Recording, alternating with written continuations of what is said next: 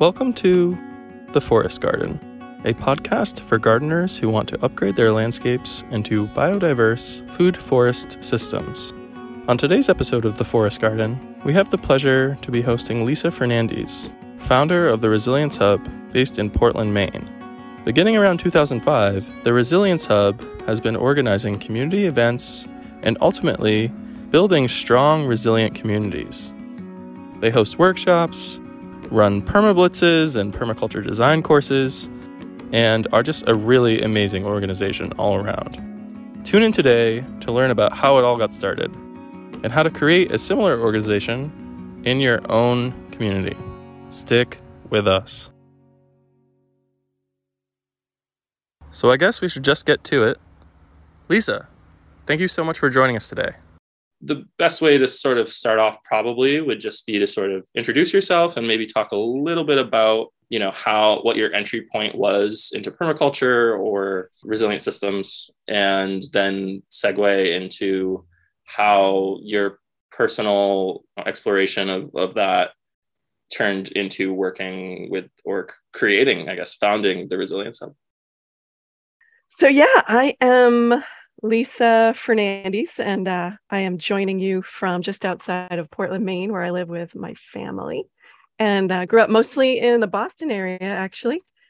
My ancestors were immigrants to the Boston area from England and Ireland, Scotland and Portugal, and also Acadian French and Scottish from Prince Edward Island. So I always was surrounded by family members who had gardens, and I feel like a big part of my story growing up was this sense of wherever you were in the world, in the city, in the suburbs, out in the country, you should try to grow some food. So I feel like even though I haven't always lived in places where I could have a garden of my own, I always aspired to do that. So even when I was in rentals or apartments or whatever, would be composting and gardening. And I confess to loading my compost into a pickup truck to move to my next apartment more than one time. So definitely have been involved in this for quite some time. Also studied medicinal plants for several years with one of my wonderful teachers, Deb Soul, at Avena Botanicals on the coast of Maine. Started studying with her in the late 90s. So had been a gardener, loved to cook, and studied medicinal plants. And then also my first introduction to the idea of permaculture, the concept of permaculture, came in the early 90s while I was traveling in a tiny little village in the west of Ireland, of all places. And there was a permaculture aficionado in that village, and kind of learned about composting and gardening and got really intrigued. Came back to the States and ended up in Olympia, Washington at the Evergreen State College for a graduate degree, and I worked full-time for the city. But my very first official permaculture education moment was a workshop, a 2-day workshop held at Evergreen. The instructor was Larry Santoyo from California, who came up and led that workshop. That really kind of set the hook for me. And even though I didn't necessarily do permaculture related things for my livelihood or my work for quite some time, it was always a part of my life to grow food in that way and to be learning plants and to be in relationship to the ecosystems where I was living. So ended up back east, did a bunch of different jobs to pay off the student loans, as you do.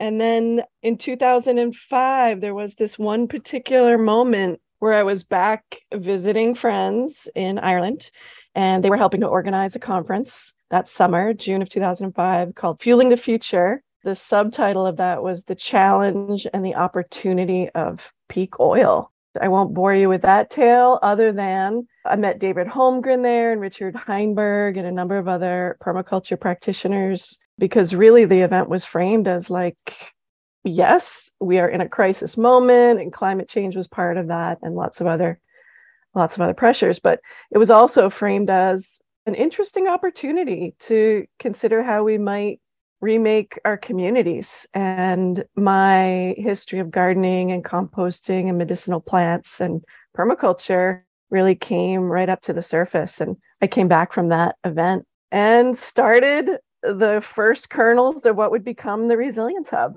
So that was sort of the trajectory that led to this moment in late 2005, before Facebook, before social media really existed in any substantial form. Set up a meetup.com group in Portland, Maine, and the rest is history. It's pretty interesting. You're not the first person to tell me sort of a kind of origin story around peak oil and around sort of the doom and gloom kind of idea of the time, of there being a lot of sort of depressing feelings and conversations happening about, this is our reality, and how do we fix that, and maybe permaculture sort of emerging from that in a way. Yeah, I think that's right. And I think for me, I felt really strongly like permaculture and all that it represented, whether you use the word permaculture or not, is almost a moot point, but I'll use it for now. Permaculture represented an opportunity to do something that I felt like we needed to do as individuals and as neighborhoods and communities, which is kind of ride two horses at once, which is always a challenge and a little bit crazy making.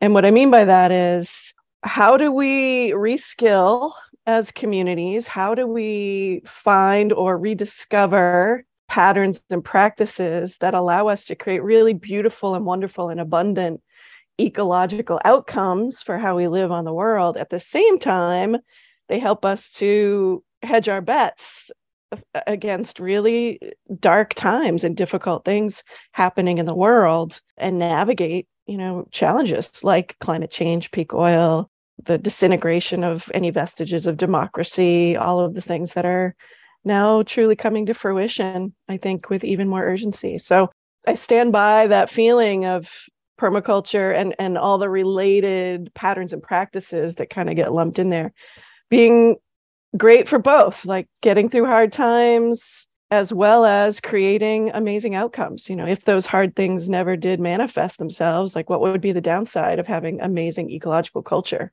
in our neighborhoods and towns and places where we live? So yeah, I still feel really strongly about that.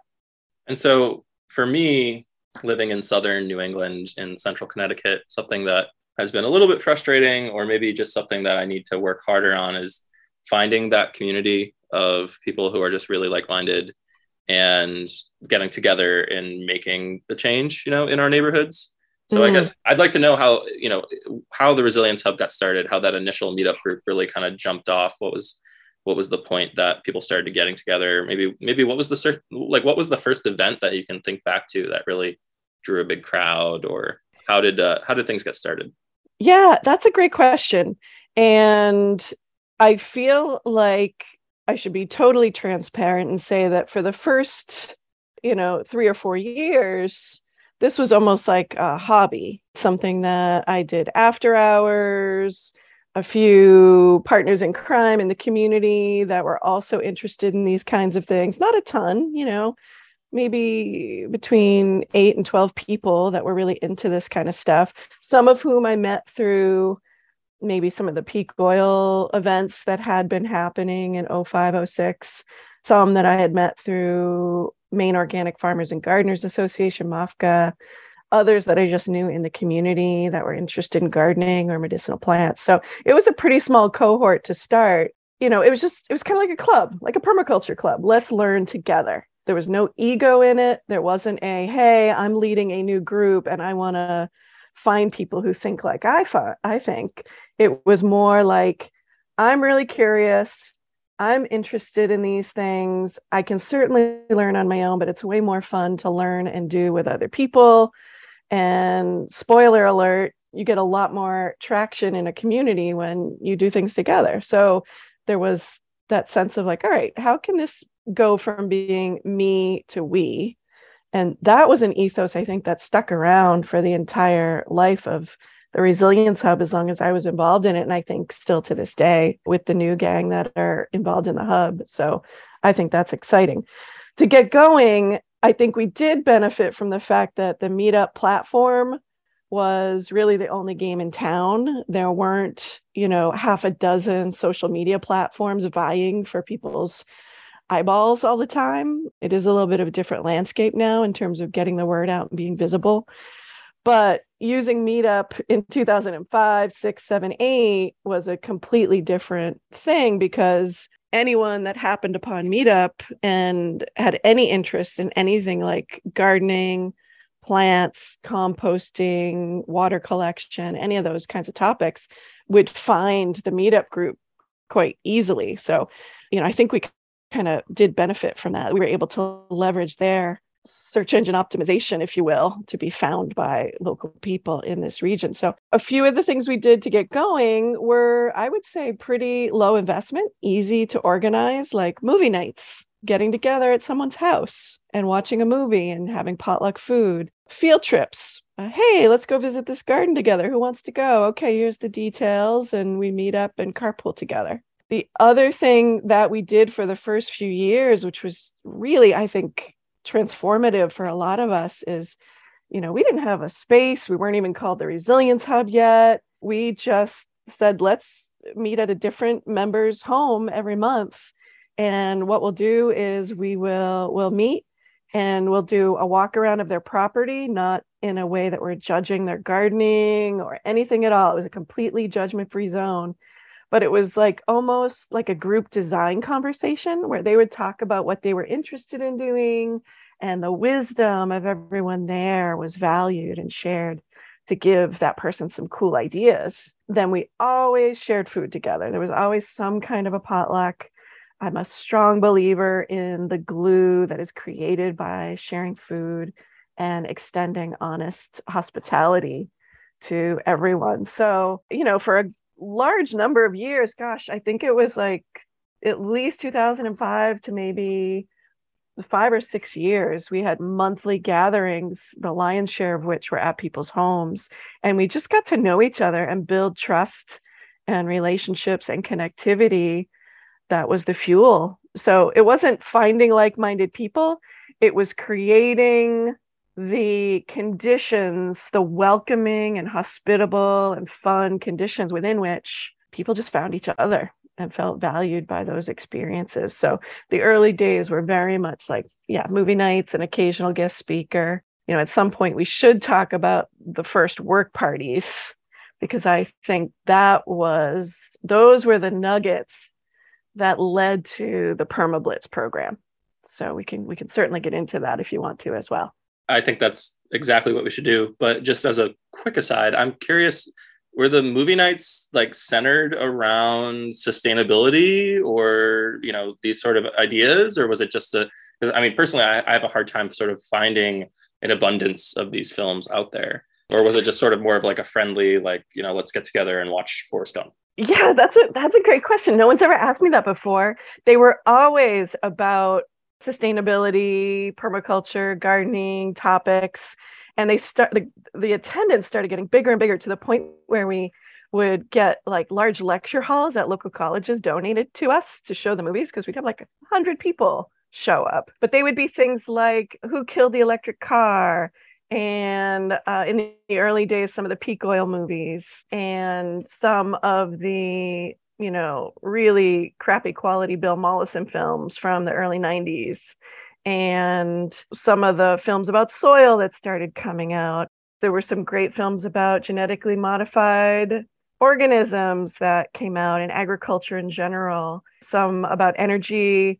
We did a lot with like Garbage Warrior, which of course is Mike Reynolds and Earthships, and really gets at some philosophical questions about how democratized buildings and shelter can be or should be in a culture such as ours that is pretty highly regulated when it comes to buildings for health and safety reasons that I think are well intentioned. But so anyway, it was everything from buildings, energy, growing, soil. We saw a couple of films about Amish communities, which led to some fantastic, complex conversations about community, but what happens when community includes, misogyny and hierarchical power structures. So none of these were sort of like, we're endorsing this film, but here's something interesting And there would be facilitated discussion and then potluck and food and all the other things like that. So yeah, and we do happen to live in Maine, where MOFGA has been around since the early 70s, and so there's a wealth, as there really is in all the New England states, a wealth of people who have been doing amazing things for a long time. So that gave us a bank of potential guest speakers. So Cheryl Wixon came and did a presentation about how to do root cellaring, and John Bunker on heritage apples, and on and on. It was as easy as looking at who were the presenters at the last Common Ground Country Fair and making invitations and figuring out how to compensate them and take care of them to come be with our group. So guest speakers in the winter, movies in the winter, and then outdoor things that led to ultimately the work parties and permablitzes later. It sounds like you have the master list of films to watch with your sustainably minded friends. I'm very interested. So yeah, I guess we should just move on and sort of get into how those work parties started to happen.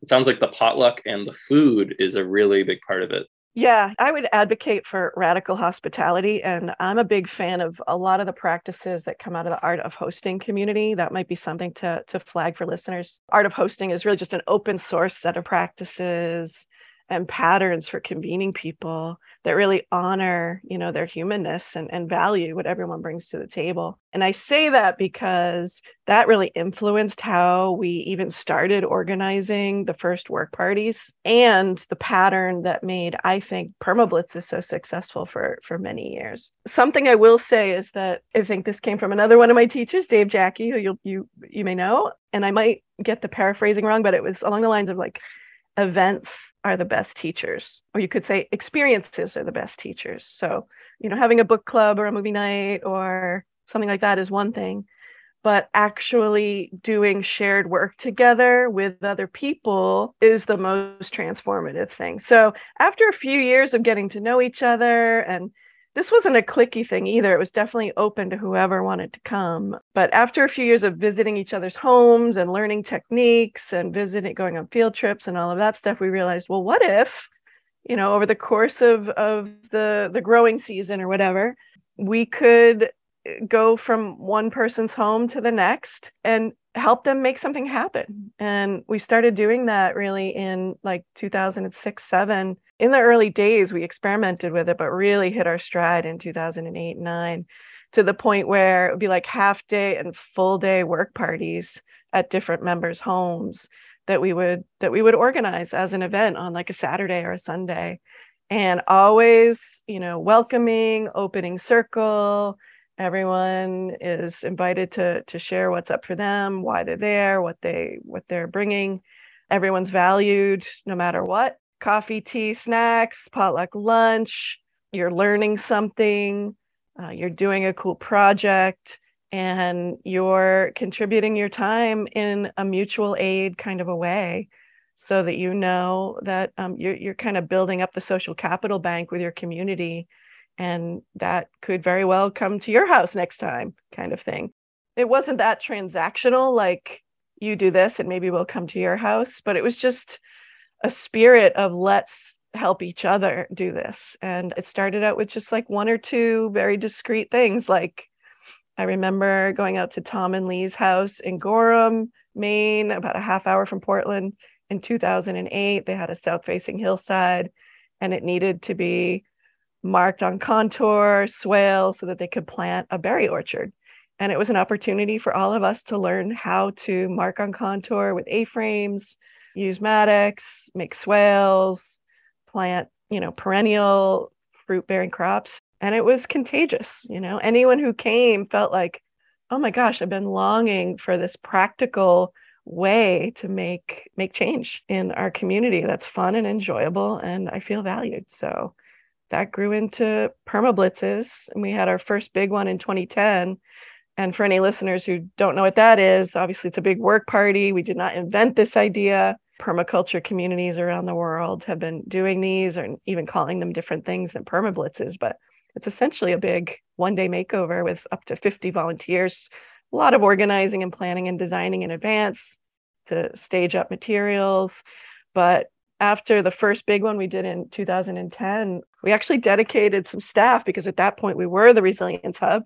We were an actual entity. We were able to raise a little bit of money from New England Grassroots Environment Fund and other donors. And we started doing like one a month for the whole growing season. And it was so exciting. Skill building, learning, community building. People who had gone through permaculture design courses could be team leaders and really stretch their own leadership muscles and service muscles. So yeah, private homes to start, but then expanded into community spaces like helping cultivating community, build a community garden, or helping do some plantings at Mountjoy Orchard, or whatever needed doing. It was an exciting time, and I think it created relationships in our community here in Maine that still are strong to this day. I mean, some of my best friends in the world have come from those years of the Resilience Hub and working shoulder to shoulder to transform the land for gardening and rainwater collection and backyard chickens and all that good stuff. So for our listeners who might not be totally aware of what a permablitz is, all of these events were free, right? Yeah, no, this was no cost to attend. It was just bring yourself in whatever capacity, whatever ability you have. You don't have to have any skills. We convene at such and such an hour for coffee, snacks, and an opening circle where we lay out the work of the day, see who's there. We break into work teams. One group of 5 people may go dig a frog pond. One may sheet mulch, a lawn to turn it into garden beds. You may be installing gutters and a rainwater collection system, or in some cases, we even installed solar panels. We had a couple of solar installers in the group that would volunteer their expertise. So anyway, it was a variety of things. And then we'd reconvene for lunch, and then people would go back into projects and finish those up together. And I confess, more than once, it bled over into some evening festivities and celebrational beverages. But, that's why we do what we do, is because we want to create a world that's actually way more fun than the alternative. So for those that enjoy that kind of thing, there's hard work, but there's also celebration and a really good time with other people. How often during these events would you talked about the community and building friendships out of it. It sounds like that was a really, really important part in terms of meeting people who, have the same sort of ideals as you. How often was it somebody who was a complete stranger who then ended up being a friend by the end of the day? Like a lot of the time, honestly. And because people would come back, you see. It wasn't just like, it was very rare that someone would be like, show up at one event and you'd never see them again. And this might be one of the organizing principles that would be of interest to some listeners. And that is, even though people RSVP and show up based on the advertised content of an event, like learn how to sheet mulch or learn how to build a rainwater collection system, like that's the technical, tangible content, they stay engaged and keep coming back because of the quality of how they're made to feel. Are they valued? Are they welcomed? Are they absolutely supported to be there regardless of their abilities, whether they know anyone? Everyone is welcome to be part of these sorts of events. And so, yeah, content drives attendance, but the experience, the feeling of how they feel as a person participating has people coming back. So yeah, some people came once, but then we'd all get to know each other. I mean, there were some people who came to every single permablitz for like 5 years. Even though I might not have seen them in the last couple of years because of the pandemic, I could call them up tomorrow and be like, hey, how's your daughter so-and-so and your son so-and-so, and what happened with this job? And like, we just all got to know each other. Now, that might sound horrible to someone who's more of an introvert or, more shy or a bit misanthropic. And I can understand that as well. I've got a fair dose of that myself. But even no one was ever required to engage socially in any way they didn't want to. So even quiet people, shy people, they were just valued and they could come back, and everyone could come back. And so yeah, there were people who got to know each other over many years, and there's no shortcutting relationship building and trust building. You just have to put in the dirt time. And when you get the right people together and you start building trust and set the table, magic happens. Things like Mountjoy Orchard people meet who need to meet in order to make things happen, like Mountjoy Orchard, like the Portland, Maine Tool Library, like the permaculture design courses we ran at MOFGA. Like, it was only because of those emergent developments, 2 and 2 equals more than 4 when you put those conditions together in a community, I find. No, that all sounds incredible. So in terms of the work that the hub would do, something that I'm interested in is sort of public landscapes and private landscapes. It seems like what you guys were creating is something along the lines of that, like the agrihood movement, like the taking people's front yards and transforming them into spaces that created an abundance of food crops or what have you. Did you find at any time that it was easier to address private landscapes where somebody owns the land versus public landscapes? Or, I mean, I'm sure there was plenty of renters who were involved in the group. That sort of issue of, owning the land that you work on is, in my mind, always sort of a challenge here. So I'm just interested in what you have to say about that. Yeah, no, I mean, that's a great topic. And I have some complicated thinking about that, but I will say that in the early days of doing this, we did make a pretty deliberate decision to at least start. We knew it wouldn't always be this way, but to at least start with what we could do most easily in order to build our own skills together. And that was never to say that it was the only way it should be or the right way it should be for any given community. But for us, it was like, look, this is something we can do now. We can work on each other's, places where we live. It happened to be mostly homes that people owned in all different kind of income brackets around Portland. And let's at least start from there and start getting the skills, having experiences, having some examples that we can point to.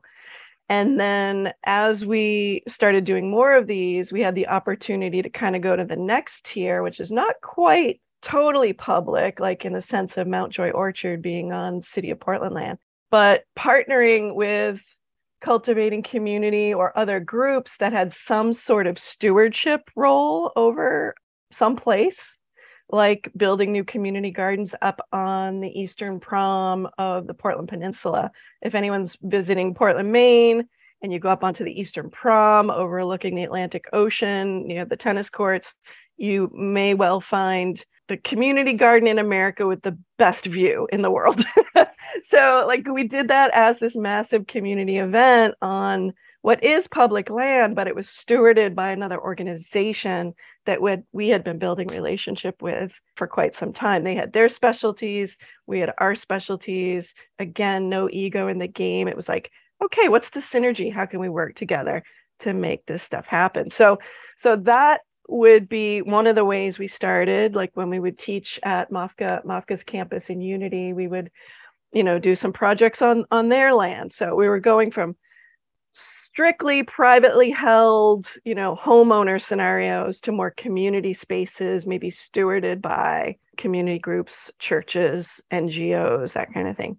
And then I do think, I finished being directly involved in the hub in like 2018, but in those last few years before the handover, and the new team has been doing great stuff as well, we were starting to figure out like, how can we do even more on more public land? And there was a moment even in like 2011, 12, 13, where several of us were involved in, at the time, the City of Portland mayor had a food initiative, and there was an urban ag subcommittee. And we, through that process, we were able to sit down with city staff who have been super supportive to identify plots of publicly owned land around the city that might be suitable for urban ag or other, community food forestry or permaculture projects. So I think it was going in that direction. Now, today, I would say very clearly, and I would have said this then as well, but I just feel super strongly that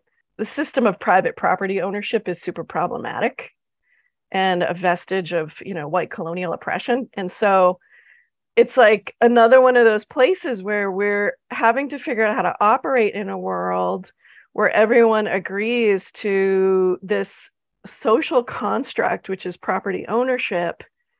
We would like to just blow that up and dismantle it And yet that's not practical on a lot of levels. And so how do we operate within it at the same time that we relearn, re-understand what it means to be living as communities and commoning? And when I say commoning, I mean that in the sense of like David Bollier and others who have really elucidated that commoning is a thing you do. And it's absolutely not the same as public land regulated by governments. That's a different thing. Commoning is the resource base, directly located community members that rely on that resource base for some aspect of their life, health, and happiness, livelihood, whatever. And it must include community created and largely democratized patterns and practices for managing that together. So you, of course, would see this in many indigenous communities and many European communities, hundreds or thousands of years ago, were still practicing commoning too, before the supremacy of property ownership took over. So I'm a fan of doing these projects anywhere we can and doing them with an eye toward recognizing that the system of property ownership that we have to operate within is fundamentally flawed, probably won't last forever, but it probably will outlast all of our lifetimes. And that, we have an opportunity to subvert those things in some ways, adopt a more commoning approach, and recenter, our choices for these types of projects that uplift equity and justice, and try to take away, as best we can, try to be a countervailing force against a lot of the oppressive practices that came with property ownership and land theft. So I have a lot of thoughts about that. I won't go too far down that rabbit hole other than to say, yes, do this everywhere you can, but certainly try to adopt some ethics around equity and justice and, recognition that property ownership is a flawed construct. Beautifully said.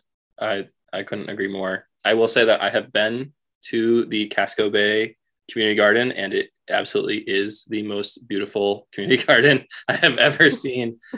Like, especially, you can there's the little like rocks that are like the seating area overviewing Casco Bay. Yeah. Right next to it. Oh my God. I never want to, I go to that place and I just never want to leave. About the public common and the idea of commoning in the more like, geographical or literal sense of, I go to school in Western Massachusetts. And so there's plenty of old public commons there, the actual spaces that still exist. And sometimes there'll be really beautiful American sycamores that are there, or sugar maples or what have you. But for the most part, it's just mowed lawn. And this isn't even touching upon all of the things you just threw out there, which is a whole other, we could have an entirely different discussion about that I'm really on the same page with you in terms of a lot of things that we touched on. But it's just frustrating to me to see those, just the physical public common, and instead of it being planted with chestnut trees or something that could create sort of a long-term community resiliency, it's just a lawn that gets mowed 3 times a month and browns out in the summertime.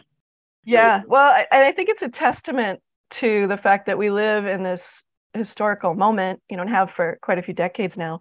It's a complete historical anomaly for our species that we, in this time and place, particularly here in New England and this culture, we don't necessarily need to rely on the proximal landscapes for our health and livelihood and nutrition and water, because so much of that is outsourced to faraway places.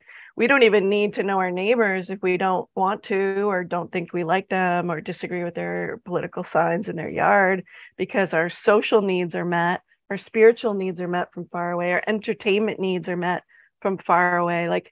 Like the transactions that enrich life at arm's length in the places where we live are considered optional for a lot of people. Now, that's not universal. There are still many neighborhoods and communities. Interestingly, a lot of them are new Americans or new arrivals to America, where some of those traditional relationships to your neighbors are still intact. But like the commons or the village green that you see in Western Massachusetts, or even Boston Common, it's like this tantalizing vestige of a thing that once existed, even in our own, for those of us who identify as white, in our own ancestral past. There was a time when commoning was required with the people around you and with the plants, animals, and beings around you in order to survive and thrive. It was the difference between life and death, whether you were able to do commoning very well. Like, humans did not evolve as a lone wolf species. We are a communitarian species. So it's fascinating as a history buff myself to see like the commons and the village greens, and to like long for something they could be dripping with food and fruit and nuts and ecosystem benefits for pollinators and joy for people. And the most common reaction you'll get from people in the area is like, well, who's going to take care of it? What if people steal food? It's like, we have lost the plot, folks, if that's how we think about common spaces at this point. But that's the commodification of everything that happens under this sort of capitalistic system. So we have a lot of culture change to do, and it's a multi-generational project. Agreed. I had my mic muted, but I was giggling when you mentioned the people saying, who's going to take care of it? Right. I don't want mulberries. They make a mess. If I had $1 for every time I heard that, oh my goodness. Yeah, no, that's wow. This could be a whole other episode. So with what the Resilience Hub, is working on, really pulling together that sort of the solution to some of these issues. In terms of, we talked a lot about what was really successful. Is there anything that comes to mind that wasn't successful? Something that was maybe a failure, or something that someone who's looking to create a similar sort of group in their own community should maybe not do? Yeah, I mean, it wasn't so much a failure as experiments that maybe worked out differently to what we thought, or having enthusiasm to make so many different kinds of things happen that we just didn't have the time, energy, or resources to do them all. And so sometimes it was disappointing because we really wanted to get to a particular level of organizing. And, it's not like a high paying or high yielding field of work. And a certain amount of stuff happened on a volunteer basis. But I want to be really clear that people need to be paid for their time. Like, a lot of people just can't volunteer.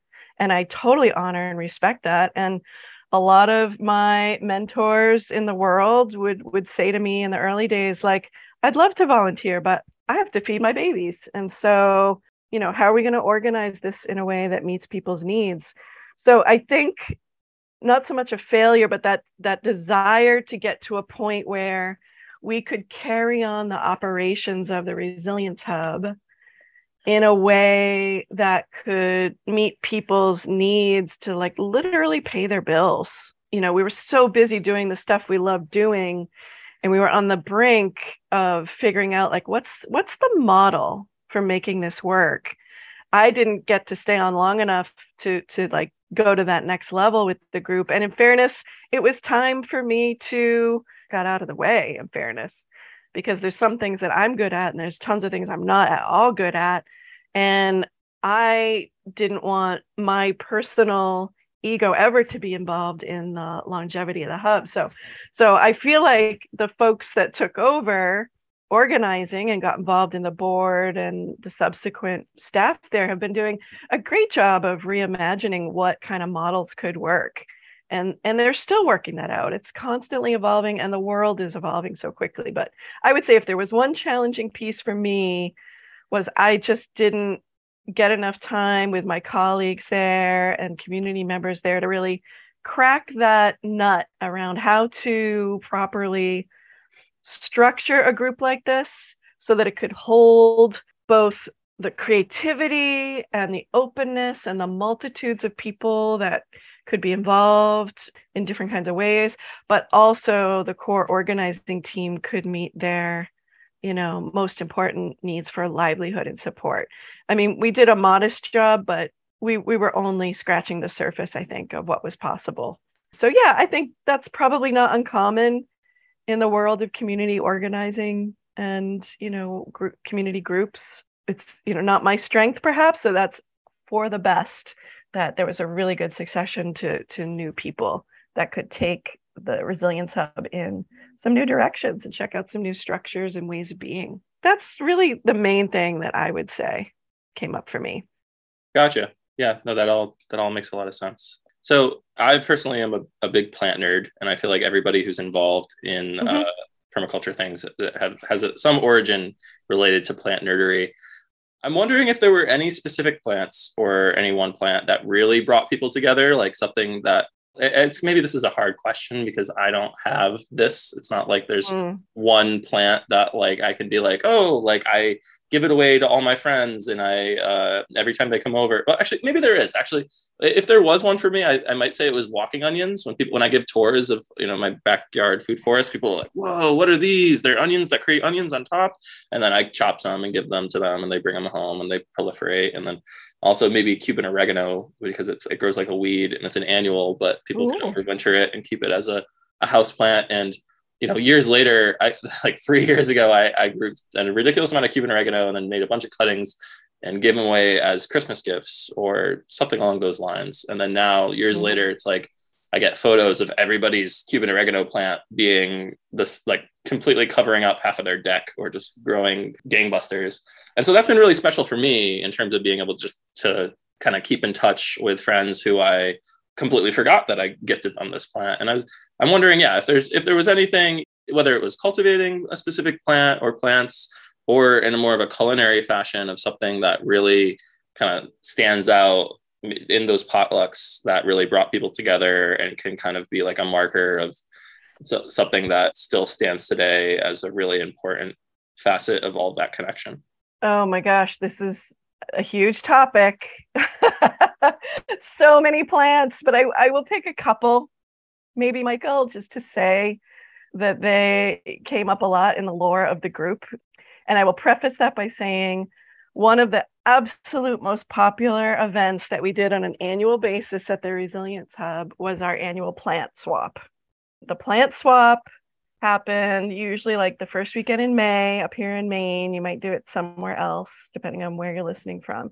But it was the time of year where everyone in the group would, we'd know it was coming, the tension would build, the excitement would build on the meetup site. The event had a place where we could have some dialogue. Hey, who's looking for this? Who wants this? Hey, I've got some of this. I'm going to bring these 6 things. And it would just be crazy. And it only lasted 90 minutes. And the only rule was no money changes hands and you can't leave any plants behind that you brought with you. We'd set up in a big parking lot in the East Bay side in Portland.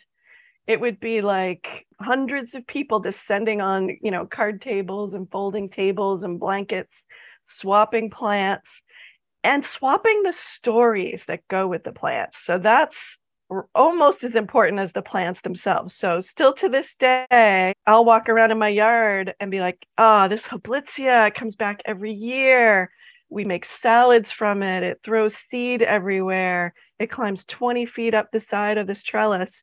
I got that from Aaron Parker, and I got the one next to it from Greg Martin. And it seems like together, they love this spot on the south facing side of this deck, even though it's not shady. And, so it develops its whole story and its whole history. And it's like part of the family now, but it started with Aaron Parker and Greg Martin. Another example is Distania pig plant, which is a million pig plants. It's a Korean celery type plant, perennial. It has so many different names. Yes, that's the one where it all started from Jack Cortez at MAFCA, starting to hand out pieces of this plant to all of us whenever we would visit, or he would come down to the plant swap or whatever. We all know that, we all have it now, but it all started with Jack Cortez and his story about how he discovered it and where he learned about it. And we pass on the lore in the way that like folk musicians say, oh, I got this tune from so-and-so back in the day. And like, we are all like that with our plants. The last one that I'll mention is a fairly mundane plant, but I mention it because of the stories and the connectivity that it's created. And that is grapes. In 2006, at the very first work party that the group ever had here at my house in April of that year, we planted 3 tiny, tiny little bare root grapevines that we got from Fedco as part of this work party. And now they are the most incredible structure over this 20 by 24 south facing deck. I usually harvest like 80 pounds of fruit per year to make jelly and juice, the shade, the birds' nests. But the reason why it's important to me is because every single year for the plant swap, we would take prunings and root them as we were learning plant propagation, one of the skills we really tried to share with people. And we'd bring this particular grapevine, many, many little pots to the plant swap. And now there's like dozens of people in the southern Maine area who have these arbors and decks and pergolas covered with the exact genetic replica of the grapevine I have on the back of my house. And I see their pictures on social media, just like you said, with the plants you've given away. And it's like, it's relationships, it's care, it's skills, but it's like the genetics are moving around, the experiences and the joy, learning how to can the juice together. So it's like from that one little rooted plant comes untold numbers of benefits, which I think has a permaculture principle in there somewhere. But yeah, there's dozens and dozens of those, to the point where we've swapped so many plants and so much like genetic plant material across the group over the years that it's like pieces of us are spread all over the place, in public, private, and even corporate settings at this point. So it's exciting to see how those plants have been getting around after all these years. I will say that when visiting Portland area, and almost every landscape that I visit, I'm always wondering, like, was this something that like the Resilient Club had? It's hard to say. Like the ripple effects are beyond what any of us have known. I mean, it started in 2005. So what is that? I'm losing track. 17 years of people doing stuff together. That's a legal human. That's a it is. It can actually almost vote. One of the spaces that I had that feeling in was, I think it's in Freeport.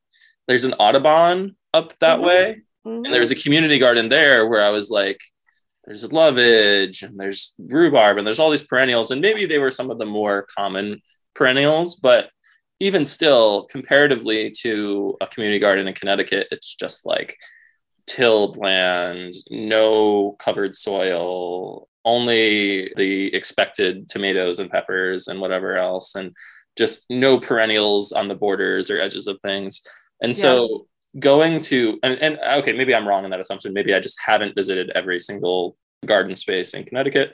My apologies to any Connecticut listeners who might have a community garden like that, and I just haven't been there. But yeah, no, it just seems like the spaces up there, there's just the Resilience Hub has sort of bled out into the greater community of people who maybe weren't ever even involved and just saw their neighbor community gardener doing something that they could replicate. I don't know. Yeah, it's quite possible. I mean, when I think about the fact that by the time I finished up at the hub and handed that over, there were like 3,000 members, and we had convened like over 800 events since the inception. And some people were around for the whole time. Some came and went. I know personally at least 3 community gardeners from the Falmouth Garden that you mentioned at Audubon that were part of the group. Those people came to permablitzes. They learned things. They saw things. It would be impossible for them not to take some of that learning or some of the plants from the plant swap back to their community garden at Audubon or wherever else they were gardening. So it's like both intentional and unintentional system change, I think, happens when you go beyond just the tangible skills of how to grow a plant to modeling how to care for community. It's exponential at that point. Yeah, no, it really sounds idyllic. Getting back to sort of the foundations of how, and maybe I'm pushing on this too much, but like, how do I make this happen here? In Maine, or in that area of Portland, Maine, lots of people already have sort of this mindset of being totally on board with climate resiliency. And, as you mentioned, MOFGA is the oldest organization, which maybe we should just define what MOFGA even is for listeners, that a lot of people just have something to build off of, Yeah. And so the question becomes, for someone who doesn't have that pre-established sort of greater understanding where most of everyone is on board even before they realize they're on board, like, where do you go? What do you do?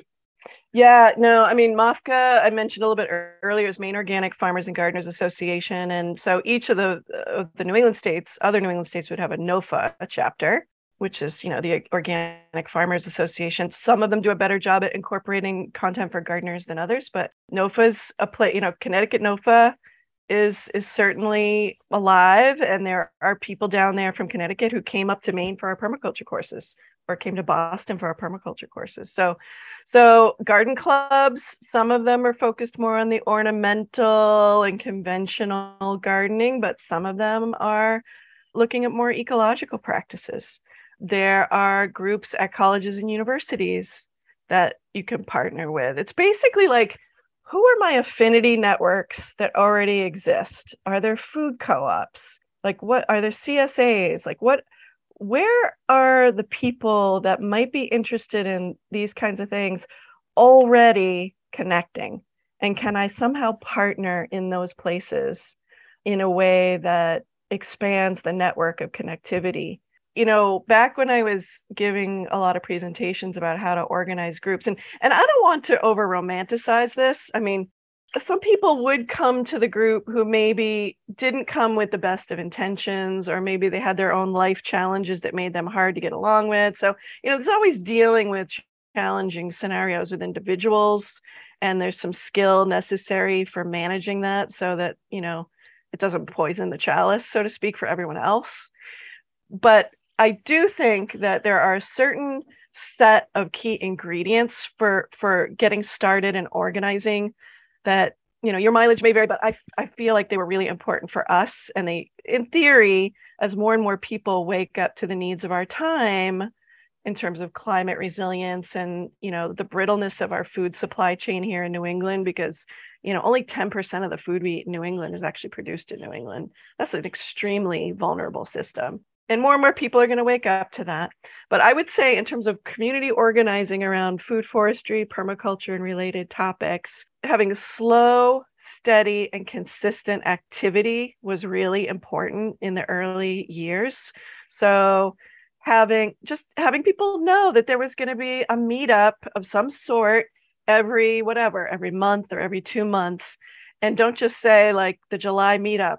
There has to be a piece of interesting content, like July meetup and movie night, or July meetup and guest speaker on heirloom tomatoes. Like, people show up for the content, they stay for the experience. So having a consistent and, never is the calendar empty, in other words, of something happening in the future. Making sure that events are accessible to people. So there's always something that's free. There's always something where it's like a nominal or by donation. Some things might be more expensive. Some people can pay for that. There might be a sliding scale, or maybe there's a sponsor that can help defray the cost. Always hosting and always doing hospitality. How many meetings have people gone to in the world where they don't know anyone, they're taking a risk, but they're interested in the topic, they're maybe a little nervous, they come in, there's already some people there, no one says hello, no one greets them, no one welcomes them. Like, that's bad hosting. I feel like I grew up where you take care of anyone that walks in the door, and I apply that to my professional life as well. So hosting and hospitality are absolutely critical skills, and that art of hosting stuff that I talked about earlier is highly recommended. So, and just lots of different kinds of content, some about plants, some about other things, compost, whatever. I'm sure you can, whoever's thinking about community organizing around permaculture, food forestry, and the like will realize, like, there's a pretty unlimited palette of content, and giving people in the community a platform to talk about what they love is not that hard. And just supporting people and valuing the wisdom and skills that everybody brings to the table. So those are just some of the real important key ingredients for us. Slow, steady, consistent, mix it up, accessible, and democratized. Like, what do you all want to learn? What do you want to teach? What's your skill? What do you offer? What do you request? And just, getting to know people and truly valuing them those were the most important things. So I guess I'll set up a meetup group for locally foraged herb cocktail night, and we'll just see how it goes. You never know. You never know. Slow and steady. Like I said, I don't know what platforms are the best these days. Like I said, Meetup was the only game in town back then, really. I do want to say that when Facebook came on the scene and Facebook events came on the scene as an organizing tool, online organizing tools all started to tank because the culture of RSVPing on Facebook really only meant maybe. It meant like, yeah, I'm kind of interested in this topic, but that doesn't mean I'm going to show up. So that there may be a need to think about like what are the organizing tools, and also not everyone speaks English and not everyone's online. So like how do we also, I should have maybe added this to the challenges question you asked earlier. One nut we never did crack was getting to the point where we were organizing in a way that wasn't just people who were online and speaking English. Like we needed to expand our accessibility even in those ways. So that would be something, if I were organizing from scratch today, that I would be taking under serious consideration, is accessible organizing platforms to bring permaculture people together in a meaningful way, without just relying on the interwebs. And, expanding the bilingual sort of side of things also expands people's backgrounds. And, down the street from my parents' house is a gentleman from Sri Lanka who builds his community garden space in a completely different way and grows all sorts of gourds and melons and things that nobody else is growing. And he is by far the most interesting person to talk to in that space. So seriously, that would be my first guest speaker.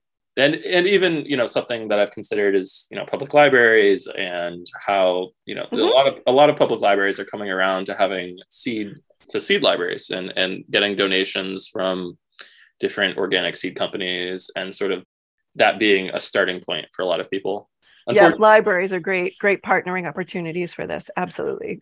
Honestly, I feel like a big part of the work of those of us involved in permaculture, food forestry, and related practices is this idea of like, we're building the other sidewalk even before a lot of people know they're ever going to need it.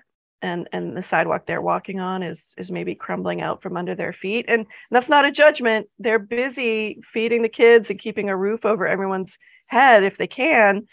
But for those of us who are able, like, just keep going, because in time, what you will have been building, not alone, but with others who find you and you find them, is going to be really, really important to a lot more people than even know you exist right now. So I guess I would say, like, have a stout heart with this, because what you can imagine right now is probably very different than what's really possible. And I bet amazing things are going to emerge in so many communities across our whole region. And those of us who can get the nuggets of those going are going to be doing a really valuable service to the future. Well, that seems like a really fantastic place to end things. I feel like I'm tearing up. No, thank you, Lisa. This has been absolutely incredible.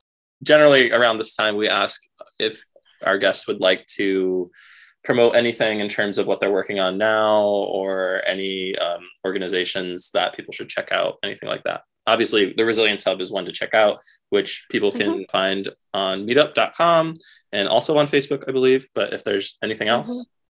I would just mention that here where I live in Maine, in occupied Wabanaki territory, there's some amazing projects.